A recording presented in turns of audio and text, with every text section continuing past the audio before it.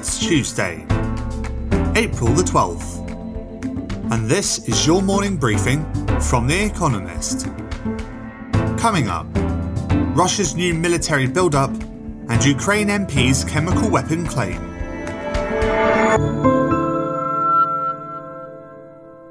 First, the world in brief. The Pentagon said Russia is sending a convoy containing military vehicles, helicopters, infantry and artillery to eastern Ukraine as the Kremlin refocuses its attention away from Kyiv, the capital. Russia's Foreign Minister Sergei Lavrov said the country will not pause its assault during peace talks. On Sunday, Russian strikes destroyed Dnipro's airport and damaged a school, according to Ukrainian officials. The government announced 9 humanitarian corridors to allow civilians to flee the east of the country. A Ukrainian MP said that an unidentified substance dropped by a Russian drone on Mariupol was, quote, most likely to be a chemical agent. Neither authorities in the port city nor Ukraine's president, Volodymyr Zelensky, offered confirmation. The Pentagon said it was looking into the allegation. Britain's Foreign Secretary said she was urgently working with allies to verify details. Russia warned Finland and Sweden against joining NATO after representatives of the Nordic governments held talks with senior American officials last week. The Kremlin said the Western alliance was a, quote, tool geared towards confrontation, yet it is Russia's invasion of Ukraine that could push NATO to 32 members as early as the summer. Austria's Chancellor, Karl Nehammer, became the first Western leader to visit Vladimir Putin since the invasion, although the talks appeared to be less than productive. Mr. Nehammer told the Russian president that he had not come in friendship, that Russia's alleged war crimes would be prosecuted, and that the Kremlin could not win its war. Mr. Putin was reportedly unresponsive to the suggestion of face-to-face talks with Mr. Zelensky, instead talking about lower-level negotiations in Turkey. The World Trade Organization forecast that Russia's invasion of Ukraine could cut global trade growth for 2022 almost by half. The WTO also said the war could lower global GDP growth by 0.7 to 1.3 percentage points. It noted that both countries' importance to food and energy supply chains, in Europe especially, was the main reason for the dismal projections. Other news. America sent an aircraft carrier to the waters off South Korea. It is the first such deployment since 2017 and reflects America's growing concerns over North Korea's missile tests. More than 100 lawmakers loyal to Imran Khan resigned after Pakistan's parliament elected Shehbaz Sharif as the country's new Prime Minister. Mr. Khan was ousted in a vote of no confidence on Sunday. America ordered non-essential embassy staff to leave Shanghai because of the danger of being caught up in, quote, arbitrary COVID-19 measures. Complaints about a lack of food, detentions, and the separation of children from parents abound. Despite recording more than 23,000 cases, authorities on Monday relaxed restrictions in parts of the city. Honda announced plans to spend $64 billion on research and development over the next 10 years. The Japanese car maker hopes to manufacture about 2 million electric vehicles by 2030. Wholesale prices in Japan rose by 9.5% during the 12 months to March as the war in Ukraine and a weak yen drove up fuel and input costs. Japanese firms have been slow to pass on rising costs to households, but analysts expect core consumer inflation to accelerate beyond 2%, the central bank's target, later this year. And fact of the day, 1.7%. The share of the vote won by Anne Hidalgo of the once powerful Socialist Party in France's presidential election on Sunday.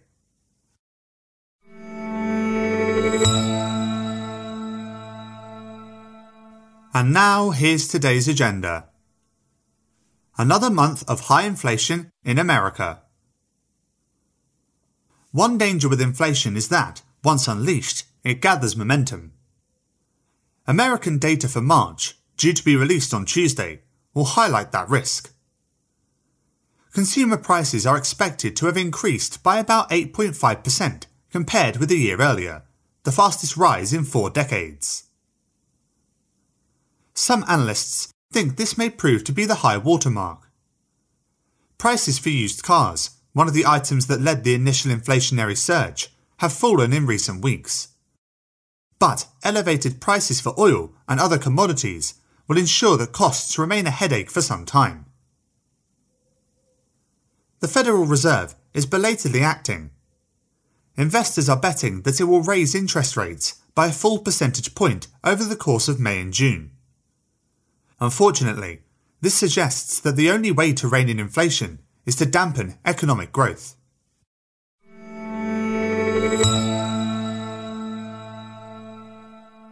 Polish schools squeeze in Ukrainian refugees. Makeshift classrooms have sprung up across Poland. Since February, the country has seen an influx of 2.6 million refugees from neighbouring Ukraine, most of them women and children. Plucked from the middle of their school year by the Russian invasion, they are now looking for ways to continue their learning. More than 174,000 children have so far registered to attend local schools and nurseries in Poland, but the country is bracing for as many as 700,000 new pupils. That would expand overall enrolment by 14%. The government has already raised caps on class sizes. Language is a barrier for newcomers who speak little Polish. Some teachers have resorted to communicating through Google Translate. Other refugee students, clinging to the hope of returning to their old classrooms, are dialing into remote learning provided by their old teachers in Ukraine.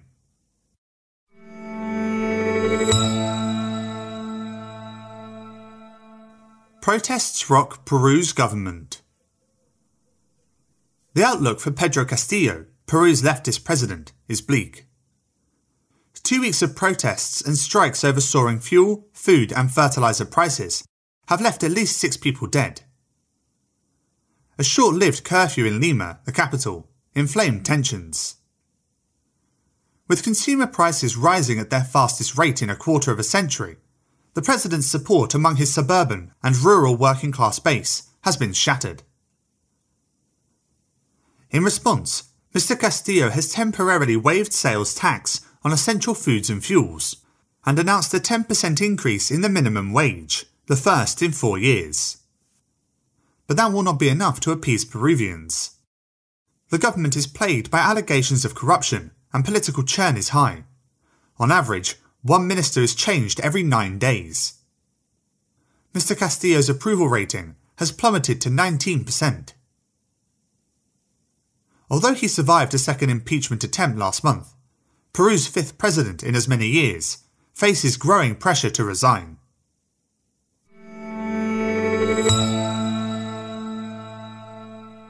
Indian IT firms log back on. COVID-19 has left much of India's economy reeling. The IT sector, though, is thriving. On Monday, Tata Consultancy Services, an industry giant, reported revenues of $25 billion for the 2021-2022 financial year, a 17% year-on-year increase. Profits at $5 billion are healthy too. Infosys, a rival firm that reports on Wednesday, is expected to post similarly sparkling numbers. Growth at TCS, Infosys, and other companies that provide software and IT consulting services had slowed in the years before the pandemic. They have been pulled out of their rut by 3 structural changes: more firms digitizing their operations, more work shifting to cloud computing, and more staff going remote. According to a trade body, industry revenues could grow from $227 billion last year to $350 billion by 2026. In the early 2000s, the sector grew with similar exuberance, helping power a golden era of economic growth. Indians will be hoping for the same again.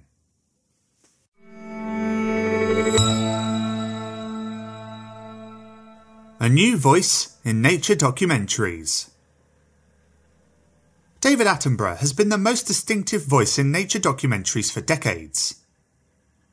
In lilting, careful diction, the British biologist has introduced viewers to faraway places and recounted bestial battles.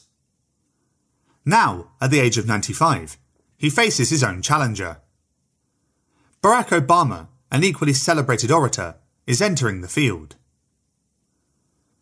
The former American president has narrated Our Great National Parks, a series released on Netflix on Wednesday. The 5 episodes cover a range of countries and their resident creatures, from the waters of California to the rainforests of Indonesia. Much like Mr. Attenborough's programs, Our Great National Parks is part celebration, part plea. In 2018, a study found that 1/3 of the world's conservation areas had been encroached upon by humans. No wonder Mr. Obama, who designated more protected land than any other American leader during his 2 terms, is speaking up.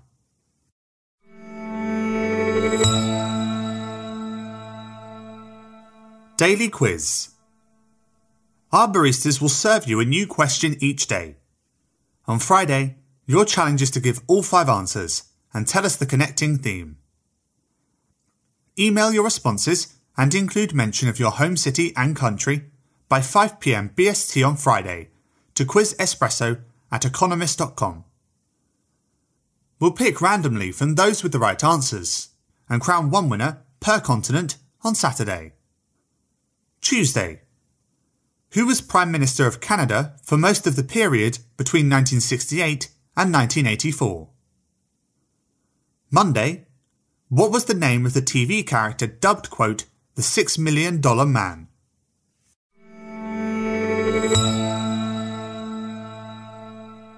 Finally, here's the quote of the day from Franklin D. Roosevelt, who died on this day in 1945. I ask you to judge me by the enemies I have made. That's it from the Economist morning briefing, available every weekday and on Saturdays. You can hear interviews and analysis from our journalists, including our current affairs podcast, The Intelligence, by searching for The Economist on your podcast app, or by asking your smart speaker to play the latest Economist podcast. And as a subscriber, you have access to each week's full edition in audio. Just download the Economist app on your mobile device to start listening.